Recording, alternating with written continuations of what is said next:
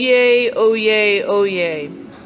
All persons having business before the Honorable, the Supreme Court of the United States, are admonished to draw near and give their attention, for the court is now sitting. God save the United States and this honorable court.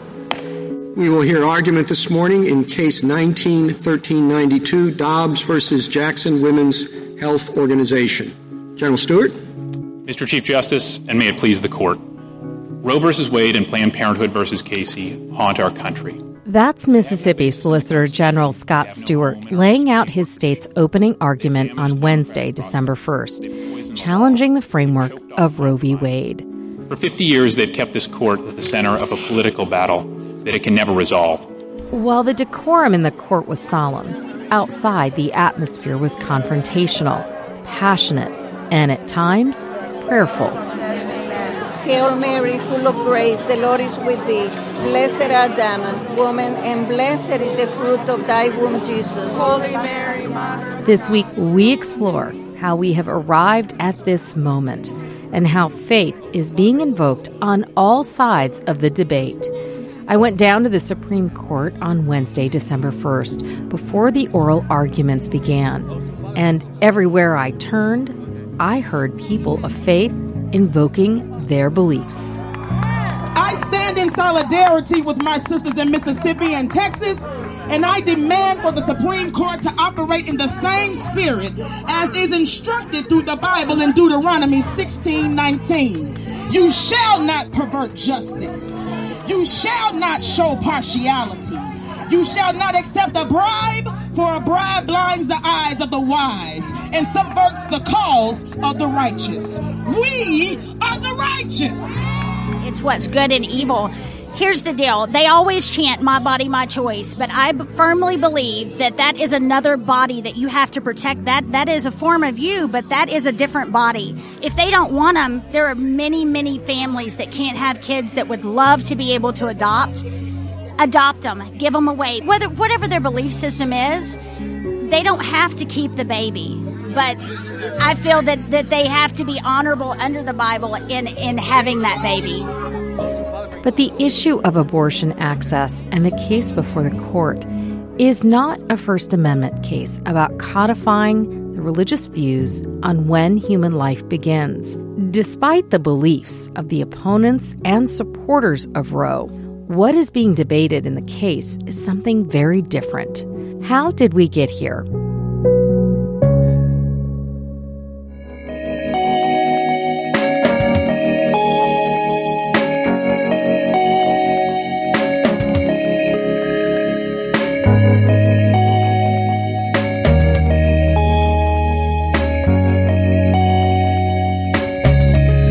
Welcome to Inspired, a production of Interfaith Voices. I'm your host, Umbreen Khan.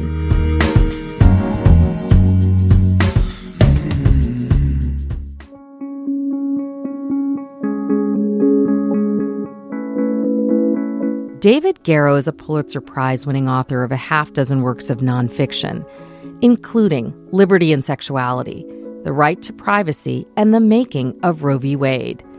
He says the path to the current abortion debate started with a case called Griswold v. Connecticut. In the 1960s, the Roman Catholic Church had a lot of influence in states like Connecticut, Massachusetts, and New York. And at the time, Roman Catholic leadership exercised its significant political power to prevent the repeal of an 80-year-old law on the Connecticut books that prohibited any person from using any drug, medicinal article, or instrument for the purpose of preventing conception. And it made it illegal for medical professionals to dispense contraception.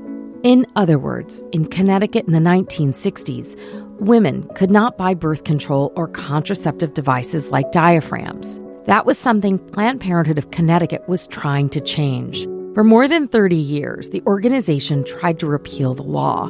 That's according to scholar David Bollier, who wrote Crusaders and Criminals, Victims and Visionaries, Historic Encounters between Connecticut citizens and the United States Supreme Court. Those efforts were successful in the Connecticut House because they were supported by liberal clergy. However, they were blocked in the Connecticut Senate because of the active lobbying of Roman Catholic leadership. Advocates, unable to move the legislature, turned their attention instead to the courts to provoke a legal battle. Estelle Greenwald, executive director of Planned Parenthood of Connecticut, opened the New Haven Birth Control Clinic to distribute family planning education and to dispense birth control to low-income women who could not afford private care. Dr. Lee Buxton was a prominent physician at Yale University. He agreed to serve as the clinic's medical director. Opening the clinic was an intentional, direct challenge to state lawmakers and prosecutors.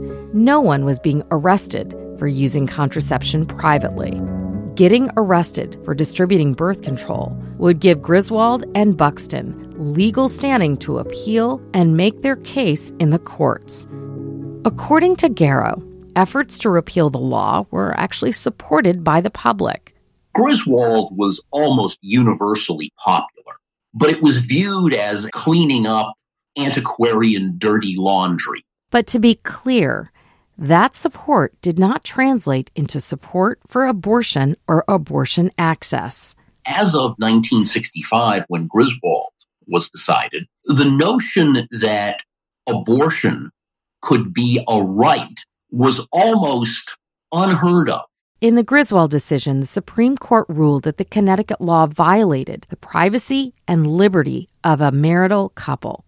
So how did we get from legalizing birth control and privacy to abortion? In the wake of Griswold, a third-year law student wrote a long paper arguing that Griswold's analysis could easily be extended from contraception to abortion. And that paper was incredibly influential.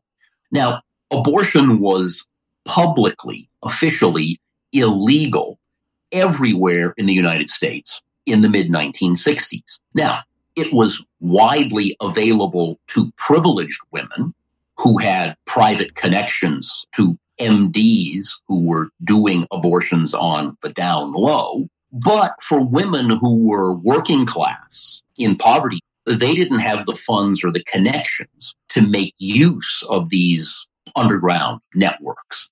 In addition to privacy and contraception, Griswold highlights a class disparity, which often means a racial disparity between women with means and those without. That is still laid bare in today's abortion challenge. The most impacted? Families with limited resources.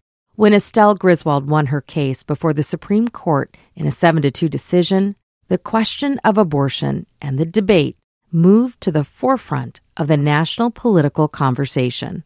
The terms that were used back at that time were reform and repeal.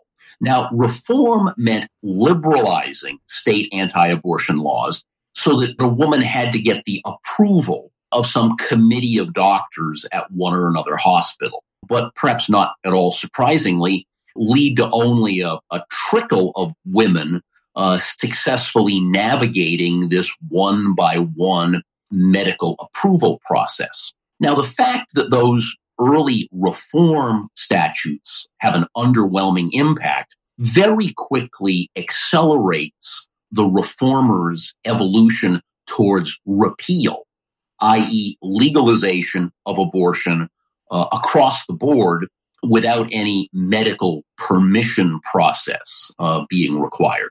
And in the spring of 1970, the New York State Legislature passed a repeal bill. Now, that is the landmark moment in legal change about abortion in America. The New York legalization is arguably more important than Roe v. Wade, which was decided 2.5 years later. Now, July 1, 1970 is when that New York statute took effect. And so any woman in America who had the means and the money to get herself physically to New York State could get a legal abortion. The present situation in Texas is exactly what existed all across America in 1970 and earlier. A distinction between women who can travel, women in Texas who can afford an airplane flight, and women who can't. In the wake of Griswold, a new group of faith-based advocates emerged, But they were very different from the Roman Catholics who lobbied successfully to stop the legislature from repealing the 80-year-old ban on contraception. Liberal clergymen played a major role in advancing underground access through a network called the Clergy Consultation Service. The best-known figure in the Clergy Consultation Service movement was a Texas-born pastor, Reverend Howard Moody, who wore a cowboy hat and pastored Judson Memorial Church in Greenwich Village. Reverend Moody and hundreds of other clergy across the country, probably about half Protestant, half Jewish, not at all Roman Catholic, they developed a network of contacts with reliable doctors who did illegal abortions. These pastors put themselves forward publicly as an access window to tell women where and who to go to. And it was very successful. And was it just in New York, or was it all around the country? It was pretty much nationwide. And it was really the New York legalization that really mobilized the Catholic Church and the Catholic hierarchy to put much more of an investment into opposing abortion and abortion liberalization than the Roman Catholic Church had been doing throughout the political battles of the late 1960s. Even in the aftermath of Roe v. Wade nationally, religious opposition to abortion is almost entirely Roman Catholic. And it's only really during the Reagan years in the 1980s that opposition to abortion expands and becomes more ecumenical, particularly in evangelical Protestant circles. To this point, no one focused on embryonic development or the fetus. What one sees is more an argument about sexual freedom and women's sexual freedom. The opposition emphasis is that easy access to abortion, like easy access to contraception, will lead to an epidemic of sexual misbehavior. In Roe itself, the justices gave very little thought or consideration to whether the decision should protect women's access all the way to viability at about 23, 24 weeks, or should the decision simply cover the first trimester? And following some lower court analyses, the justices decide, almost off the cuff, to go to viability, not the first trimester. And that's the result, the sort of unconsidered result, that there really wasn't much of a discussion at all in 1972 of, is there a meaningful difference between a 10-week abortion and a 20-week abortion? Religious groups opposed to abortion were quick to see an opening here. They put the fetus in the spotlight, reframing their arguments away from religious objections to more science-based objections about the viability of the fetus. And that led to a refocusing of their legal challenges. In subsequent abortion cases, like Casey versus Planned Parenthood in 1992, and now Dobbs versus Jackson's Women's Health Organization. A very dedicated set of anti-abortion litigators has really pushed the religious opposition to abortion, or religiously grounded opposition to abortion, to the public sidelines, in my view. Abortion has become almost entirely a political, legal, constitutional argument now. Both religion and medicine have largely disappeared from the debate. We have the fetal heartbeat element, yes, still there, but particularly on the part of Mississippi's argument, it is entirely a matter of constitutional law. And on constitutional arguments in recent years, the conservatives have been winning because they have upped their game hugely, whereas liberal, progressive constitutional thought and argument has become moribund. Oh my Jesus, forgive us our sins, save us from the fires of hell, lead all souls into heaven, especially those in most need of thy mercy. Our Lady of the Immaculate Conception. For Elizabeth Cavell, connecting the current abortion challenges to the religious intent behind the law is paramount. She's the Associate Legal Counsel for the Freedom from Religion Foundation and author of its amici brief submitted to the court in support of Mississippi's sole abortion clinic. In the early days, everyone acknowledged that there were religious bases underlying a lot of these restrictions. And so courts have chosen not to grapple with that. But we bring it up again in our brief to really point to the fact that not a lot has changed in terms of the intent of legislators who passed these laws. We still have legislators who openly kind of profess that religious ideas, theology, basically religious ideas about ensoulment and when life begins, and those really personal and spiritual and theological questions are the things that are motivating legislators to introduce and vote for these laws. Governors that sign these bills make statements that are really explicit about the religious purposes behind the bill and the religious inspiration for these kind of otherwise arbitrary decisions. Cavell's Freedom from Religion Foundation amici brief and those of others emphasize a concurring opinion by former Justice John Paul Stevens in 1989's Webster v. Reproductive Health Services. In that case, which upheld abortion access by a 5-4 margin, Justice Stevens points to the Constitution's Establishment Clause prohibiting Congress from establishing a religion. Stevens reasons the Establishment Clause requires a neutral, secular, rather than religious ideological foundations to U.S. laws. And because the precise moment when an unborn embryo or fetus becomes a human life is one that many debate, something often referred to as ensoulment, Stevens argues this is largely a theological and religious question with many interpretations.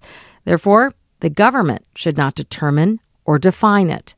Justice Stevens in the Webster case was pointing out the court majority is not talking about this, but I just want to say I find no secular basis for this law. And if you fast forward to today, the same problem exists in the Mississippi legislation. So the law itself has definitions in it that tell the person reading the law what all the words mean. And the legislative findings in the law refer to an embryo before 15 weeks or fetus as an unborn human being. That's their language. So when they're saying an unborn human being has a heartbeat at such and such weeks or can move at 8 weeks, they're using unborn human being, their own definition of that, to define an embryo or a fetus long before viability. So in other words, the language that they're using in the acts adopts a religious conception of when life begins. They define human being as an individual member of the species Homo sapiens from and after the point of conception. That is not a secular definition. Many people in our society adhere to that, but it's not, that doesn't make it secular. So the adoption of that definition by the Mississippi legislature is a religious value judgment, and it undergirds the whole law. And that's what Justice Stevens was noting in Webster, which is the court should pick up on, not ignore, the absence of secular purposes that undergird all these legislative definitions that life begins at conception or that a human being comes into being at conception. People might agree with that and make their personal decisions based on that, which is fine and grand and how it's supposed to be. But the Mississippi legislature should not be able to adopt that value judgment. It's religious, and then make everyone in the state of Mississippi abide by it. Coming up, we hear why legal advocates are concerned that the Supreme Court is ignoring the establishment issues implicit in the argument around defining when a human life begins. You're listening to Inspired, a production of Interfaith Voices. Stay with us.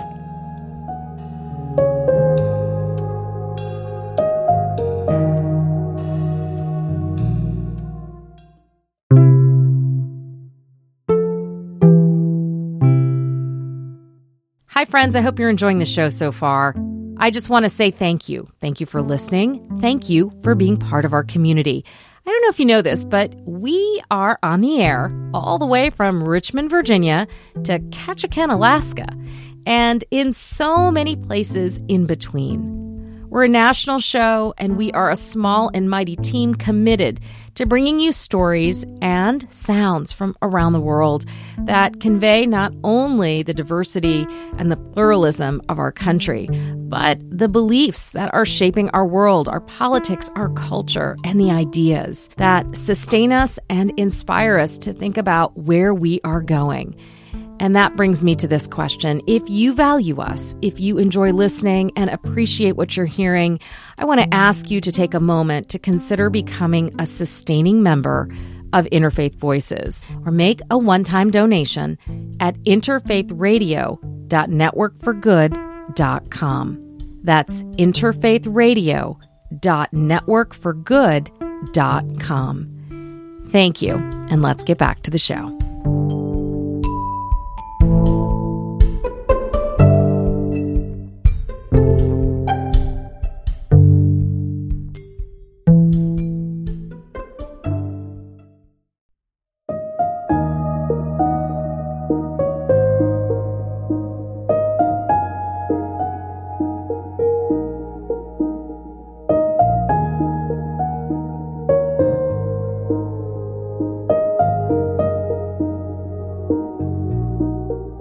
I'm Umbreen Khan, and you're listening to Inspired. We're taking a closer look at how abortion rights evolved with historian David Garrow. He's a Pulitzer Prize-winning author of a half-dozen works of nonfiction, including Liberty and Sexuality, The Right to Privacy, and The Making of Roe v. Wade. Before the break, Garrow described how abortion rights evolved in the United States, taking us back to the case Griswold v. Connecticut. He described how the battle for access to contraception for married couples ultimately paved the way for a legal movement that sought to liberalize abortion laws. Before the Supreme Court decision in Roe v. Wade, women's maternal health deaths attributed to botched and unsafe abortions, and that inspired clergy around the country to organize an underground network of support to connect women to medically trained doctors willing to perform illegal abortions. Let's get back to the conversation. When Roe and Doe v. Bolton were argued in the Supreme Court in 1971 and 1972, the quality of Texas's representation in those cases was laughably poor. Same thing when Griswold was argued in the Supreme Court in 1965. Connecticut's representation was quite poor. Nowadays, however, and Texas has been a leader in this, Mississippi is now a leader in this, the quality of the legal submissions and arguments is absolutely first rate. Mississippi's Solicitor General, Mr. Stewart, submitted arguably the best Supreme Court brief I've ever read in my life in the Dobbs versus Jackson Women Health Organization case. Now, that's one aspect of the growth of a conservative legal movement that the Federalist Society played a major role in, and that also the network of former clerks to Justice Clarence Thomas played a major role in. Now, I think many people have heard of the Federalist Society and may realize that it is a conservative, intellectual, legal powerhouse. These are really first-rate folks. And during the George W. Bush presidency, during the Trump presidency, dozens and dozens and dozens of first-rate Federalist Society members became federal judges. And Justice Thomas in particular has built this powerhouse network of former clerks who are now on the federal courts of appeal and district courts. And these judges will be there 30 years from now. At least 6 of the 9 justices currently serving on the Supreme Court have ties to the Federalist Society, all except Sonia Sotomayor, Elena Kagan, and Stephen Breyer. In the arithmetic of the Supreme Court, upholding Roe v. Wade may not add up I think it's crystal clear that the Texas SB 8 statute will be struck down. In the oral arguments in the two Texas cases a month ago, Justices Kavanaugh, Barrett, and even Justice Clarence Thomas made it clear that they believe the Texas law is constitutionally unacceptable in its legal procedural particulars. It's not about pregnancy or abortion per se. It's about the very odd, unique, unacceptable enforcement method. Now, the Mississippi case is more threatening and more difficult, and it will come down to some combination of Justice Kavanaugh, Justice Gorsuch, and Justice Barrett. Justice Barrett made it very clear in the Texas oral arguments, at least to me, that she is a first-rate intellect, an absolutely first-rate intellect. She asked the Abortion Providers Council in the Texas case a question about an 1850 precedent, and she knew it, and he did not know what she was asking. So she knows her stuff. Both Justice Kavanaugh and Justice Gorsuch clerked for retired Justice Anthony Kennedy. One of Justice Kennedy's two major constitutional milestones was Planned Parenthood v. Casey, the landmark 1992 ruling that upheld Roe v. Wade, and Casey remains the law of abortion today. So what Mississippi is asking Justice Gorsuch and Justice Kavanaugh to do is to overturn or flush the constitutional legacy of their justice. Now, former clerks are notoriously loyal to their justices.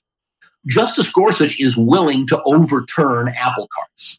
So to me, Justice Gorsuch voting to overturn Casey and Roe is far more likely than Justice Kavanaugh doing so. Kavanaugh is always looking for an intermediate middle ground. But in the Mississippi litigation, is 15 weeks really an intermediate ground between viability and overturning Casey and Roe? No one who really analytically understands abortion litigation thinks that the justices can accept a 15-week ceiling without automatically triggering further state statutes that would move the scale from 15 to 12 to 10 to 6, etc. We also have, in the last few years, as we see in Texas, the rise of these fetal heartbeat statutes, with the general consensus being that a fetal heartbeat begins at about 6 weeks' time in pregnancy. Now, many states are adopting these heartbeat statutes, and they're being litigated in the federal courts of appeal from state after state. So the safest bet is that a court majority either has to reaffirm Casey and Roe, or it has to overturn everything and move us to a world where abortion legality is entirely a state by state by state world. To overturn Casey and Roe would take us back to 1970, to a world where women who can travel interstate will experience abortion freedom.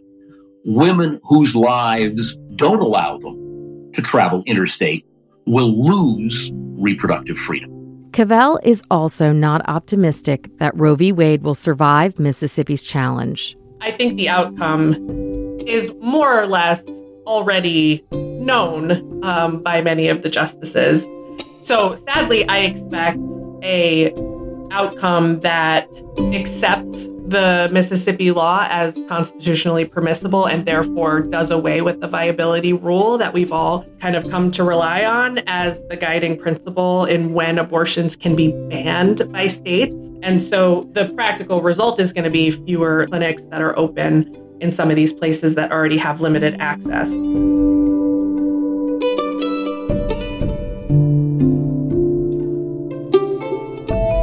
Liz Cavell is the Associate Legal Counsel for the Freedom from Religion Foundation based in Madison, Wisconsin.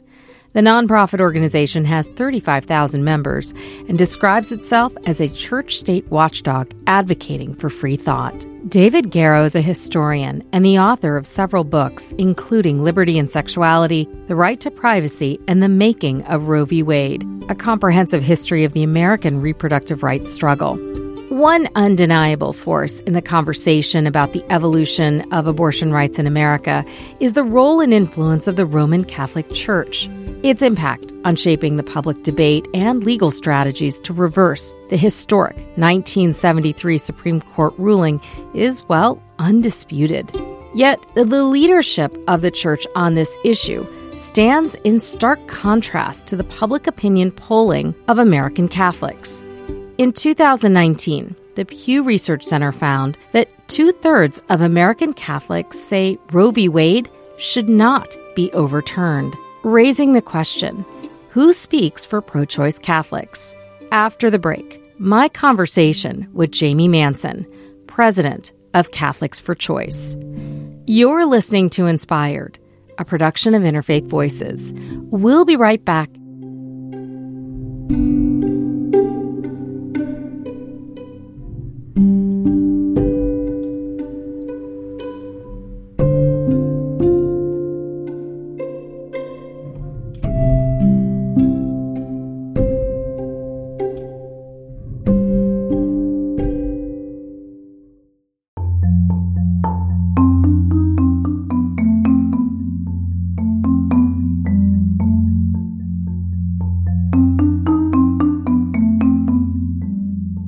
I'm Umbreen Khan, and you're listening to Inspired. This week, we're tracing back to the roots of Roe v. Wade.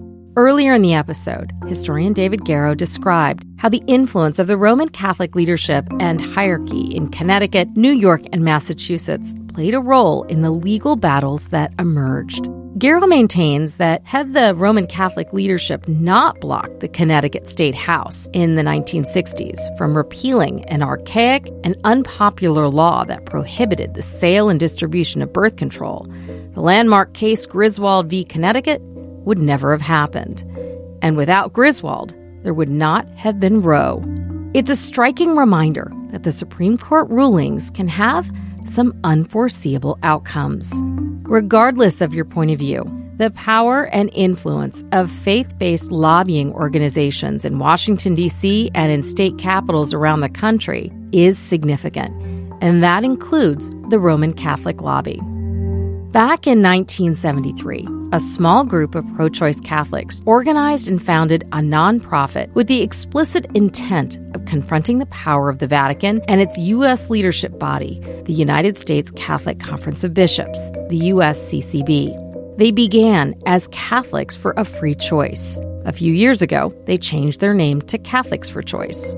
The organization's voice and leadership is unique in a faith tradition that has an established hierarchy and leader, the Pope. The nonprofit, based in the United States, created a platform and an organizing vehicle for activists and Catholic leaders to speak out and, in many instances, oppose the guidance of the bishops. Not surprising, the USCCB, over the years, has issued a number of public resolutions and statements denouncing Catholics for Choice, decrying the group as standing in opposition to Catholic teaching. Last year, the board of directors hired a new leader, Jamie Manson. This week, I spoke to her by phone from the offices of the organization in downtown Washington, D.C. Jamie Manson, welcome to the program. Excited to have you. I believe you've been in your position as president of Catholics for Choice for almost a year now. Yeah, just completed my first year. When it comes to issues of gender, particularly homosexuality and same-sex marriage and abortion, some would use the word condemned by the Catholic Church, discouraged. Absolutely. Condemned.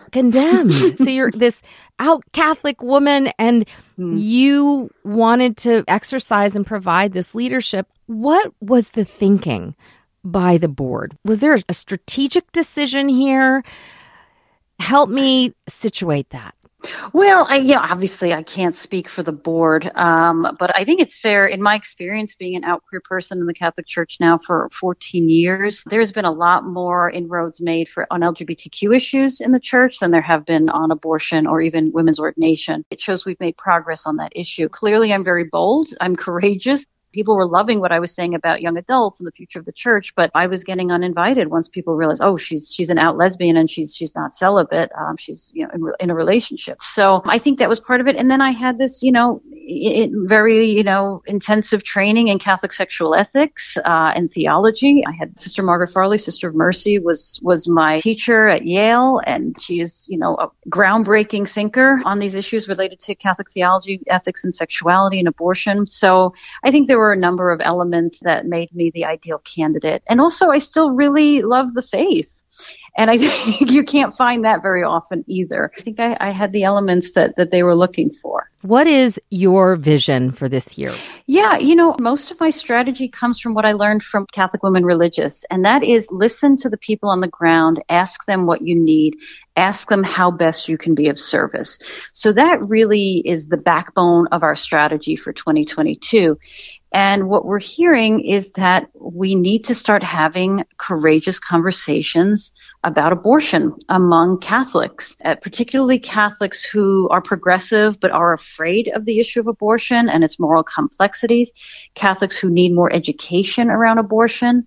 So we have a pretty strong education strategy this year. We bring people together and ask them to clarify their own values around abortion. So that's really the backbone of our strategy is training, education, and clarifying our values and doing that deep listening and conversation and dialogue that we think is missing and that we think will move the needle on this issue. There's just so much taboo and so much stigma around abortion in the minds of Catholics, and we need to destigmatize and educate. Who do you see as your target audience? When I think of who my target audience is, I think of my friend Dusty, who's a gay man, Catholic, has very Catholic parents. They live in Ohio, where there's some very stringent anti-abortion laws coming to the fore right now. And they're very sensible, and they love their son, and they support him and accept him, but they still voted for President Trump the first and the second time because he was the anti-choice candidate. And they just can never, ever imagine voting for a pro-choice candidate. Their faith doesn't allow it. So that's kind of my ideal. In the same way they were able to change their values and their understanding on LGBTQ issues, that through the same storytelling and education and reflection on Catholic social justice values can start to transform their minds and hearts around abortion too. What's so interesting about the example you just gave in which you're describing your friend Dusty is that his parents, it sounds like, were able to embrace him despite the teachings of the church. Right. Your mandate, your mission of educating and specifically destigmatizing the issue of choice with the American Catholic community, how do you see yourself tackling that? 1 in 4 people who get an abortion in the United States identifies Catholic. So that means the woman that's next to you in church or the woman that's handing out the Eucharist or is reading the scripture very well may have had an abortion. Women hold up the fabric of the church. They really do. They do all the work. Like 85% of church workers are women. Let's think about how many of them have probably had abortions. And then the rhetoric you even hear from Pope Francis, who just a few months ago called abortion homicide. We need that church of encounter and that listening church that he keeps talking about, but he can't seem to apply to women and pregnant people who have had abortions. So to me, it's storytelling, it's compassion, it's education, it's all of those things. But I do think the heart of it is putting the human face on the abortion issue. How are you going to do this? I'm confident we create those safe spaces. We can do that. We've already done that with our Faithful Providers program, where we have providers of abortion care, everyone from the nurse, the doctor, the security escort, who talk about why they support abortion access because of their faith, not in spite of it. 1 year in, what are some of the reflections you have about where the battle sits today? Well, it sits in a very precarious place. I think it's a very real possibility that Roe versus Wade could be struck down. Things have never been this dire. And what I would like people to understand is that abortion is used as an issue to activate the right wing. And I have been questioning, particularly the last year, how much this really is about defending life or respecting life or promoting life. And it's really about controlling the freedom, particularly of women, and trying to push a right-wing agenda that I think ultimately seeks to undermine democracy. You know, as I'm listening to you describe that, what I'm not hearing you talk about actually is religious theological decisions or decision making. Mm-hmm. Not hearing you talk about preeminent scriptural calling. You see politics more than religion in play. Can you explain? Well, religious actors are clearly the primary generators of this movement, and Catholic ideology has been used now for political purposes. These whole ideas about when does life begin and theories of life, we're all really fighting Catholic theology that's been adapted for political purposes. So I certainly don't want to say religion isn't part of this. It's all being generated by that political machine that is, right-wing Christianity. So I really want people to understand that's what we're fighting. But more than that, I want people to understand that the majority of Catholics support abortion rights, and 68% do not want to see Roe versus Wade struck down. And so the right wing has been very adept at claiming the moral high ground here. But the reality is people in good conscience and in good faith do support abortion access. Can you talk a little bit more about that? When was that polling done? So the numbers we use are from Pew, the Pew study, and they have an entire study on Catholics and abortion and people of faith and abortion. I think the most updated numbers were from 2020. What I'm hearing you say is that fusing this issue, activating it as a wedge issue, becomes politically advantageous for one group. What I'm curious about is the leadership in the United States, the American Catholic leadership. Where are they relative to the concerted effort that you're describing here as having a very kind of focused political agenda? They are very focused on abortion. They have said in no uncertain terms that it is the preeminent issue for U.S. Catholics. And in that way, I think this is part of the chasm that we're seeing between the United States Conference of Catholic Bishops and the ordinary lay Catholic in the United States, who has a much more sensible and I think theologically nuanced approach to this, that this, even abortion, is not a black or white issue, and that we have to take our social justice values and the way in which we observe the experience of human beings, and we look at the face of human suffering, and really come to a much more sophisticated understanding on these morally complex issues like abortion. When you talk about the ordinary Catholic, who is that? So I think it's important to say that Catholicism is the second largest denomination in the United States. And if it were a denomination, former Catholics would be the third largest denomination in the United States. But when I say ordinary Catholic, I'm really reflecting on the phenomenon that is Catholicism, which is that it's more than a set of religious beliefs. It really is a culture. It really is an identity. It's a way of seeing the world through a very sacramental lens and with a real sense of social justice and service to the vulnerable and the marginalized. So that's the Catholic I'm talking about. I think a quarter of Catholics now go to daily mass, but that doesn't mean that people aren't identifying as Catholic. And I do think that if the U.S. bishops and pastors of parishes were not perseverating on issues like abortion and same-sex marriage, more people would be going to mass, more people would be participating in the rituals, because people are very hungry for that aspect of the church and they're being deprived. What I'm hearing you say is that the measure of being Catholic can't be discerned based on one practice, whether it's attending Mass or participating in taking kind of rites and rituals, that the larger kind of body of American Catholics, all the different folks who identify as Catholic are not the same. And that diversity probably was more apparent during the election cycle of President Joe Biden, America's second Catholic president, in which we saw the Catholic vote pretty evenly divided at the polls. And what exit polling showed was that this issue, abortion, played a very instrumental part in that. How do you see the discourse shifting with a Catholic president? I think it's really shifting because this is the first unequivocally pro-choice Catholic president. And we also have a pro-choice Catholic Speaker of the House, and nearly 100 members of Congress are pro-choice Catholics. So the bishops, obviously, this stoked to their ire. And the day the Joe Biden's election was called, they had a letter ready for him, telling him that he was creating confusion in the church. And it's that kind of condescending language, I think, from the bishops that really does turn off Catholics who otherwise would like to participate Because again, we have bishops who don't want to listen to the voices of people. The first thing the bishop should be doing is speaking to women who have had abortions and listening to their stories and listening to the suffering and the human toll when people are barred from this kind of care. So it's a really pivotal moment, particularly for Catholics for Choice, because we're very aware that there are Catholics who are otherwise pretty progressive, who just have so much taboo around abortion. And those are the people we really want to talk to and educate and engage into deep listening with, because I just think there's an incredible amount of misinformation, an incredible overbearing amount of stigma. For example, this whole idea that life begins at conception. Well, the scientific reality is that 60 to 80% of fertilized eggs are washed out of the body. So what does that mean? And what does that say about God who orders this sort of natural process? I don't think a lot of Catholics understand that. I don't think they know the difference between conception and implantation. So we want to do that basic education about human reproduction. We also really want to call attention to what we call the invention of abortion, which happened in the 1970s, where you had some very radical right-wing white men who were, feeling powerless and wanting to, get their political power back, and landed on the issue of abortion as the activating issue. And that has profound roots in white supremacy and now in Christian nationalism. And so I think if we point out, particularly the racist roots of using the abortion issue in this way, I think it would really open people's eyes. And that's the work we really want to do.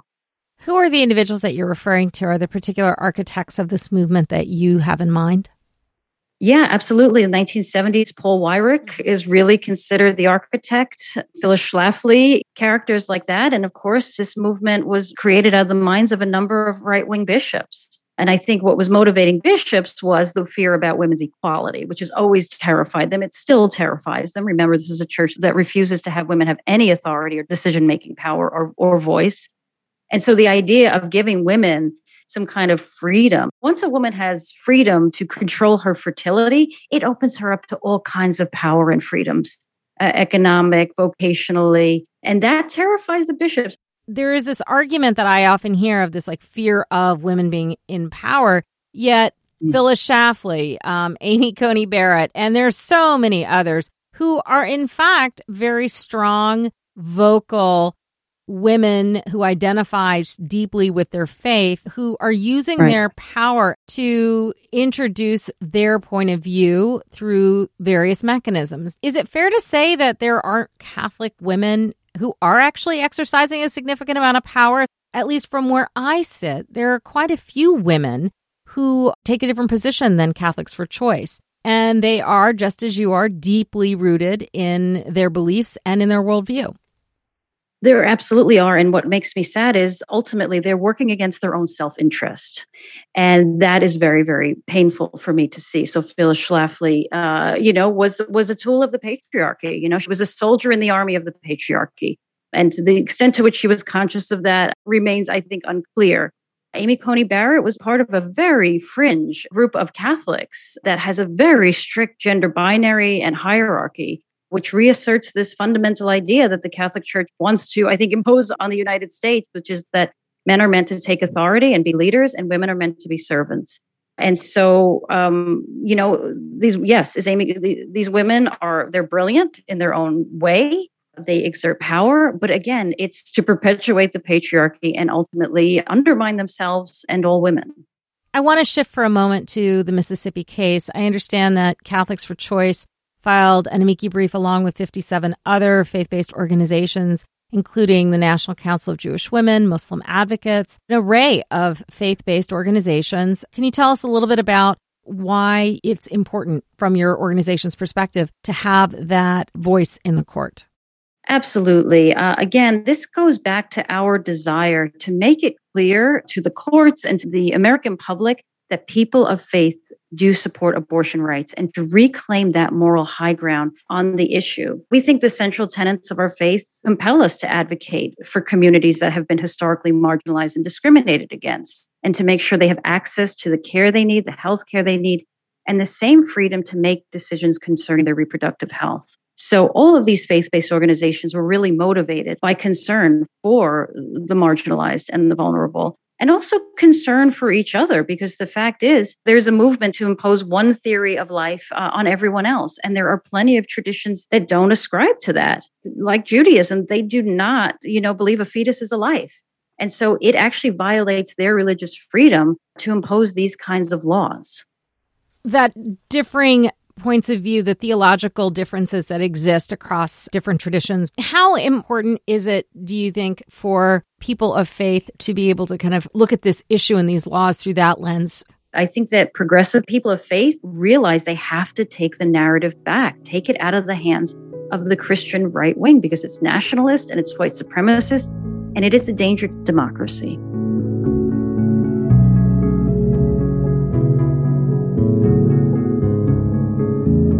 Jamie Manson is the president of Catholics for Choice.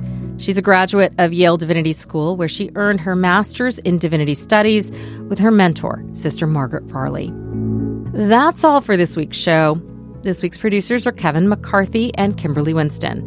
A special thanks to our founder, Maureen Fiedler, a member of the Sisters of Loretto.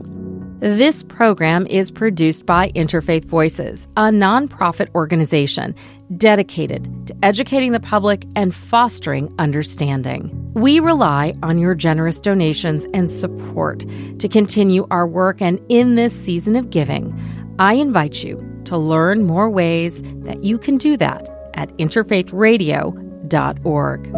I'm your host and executive producer, Umbreen Khan. Wherever you are, I hope you are well, I hope you are safe, and I'll see you next week.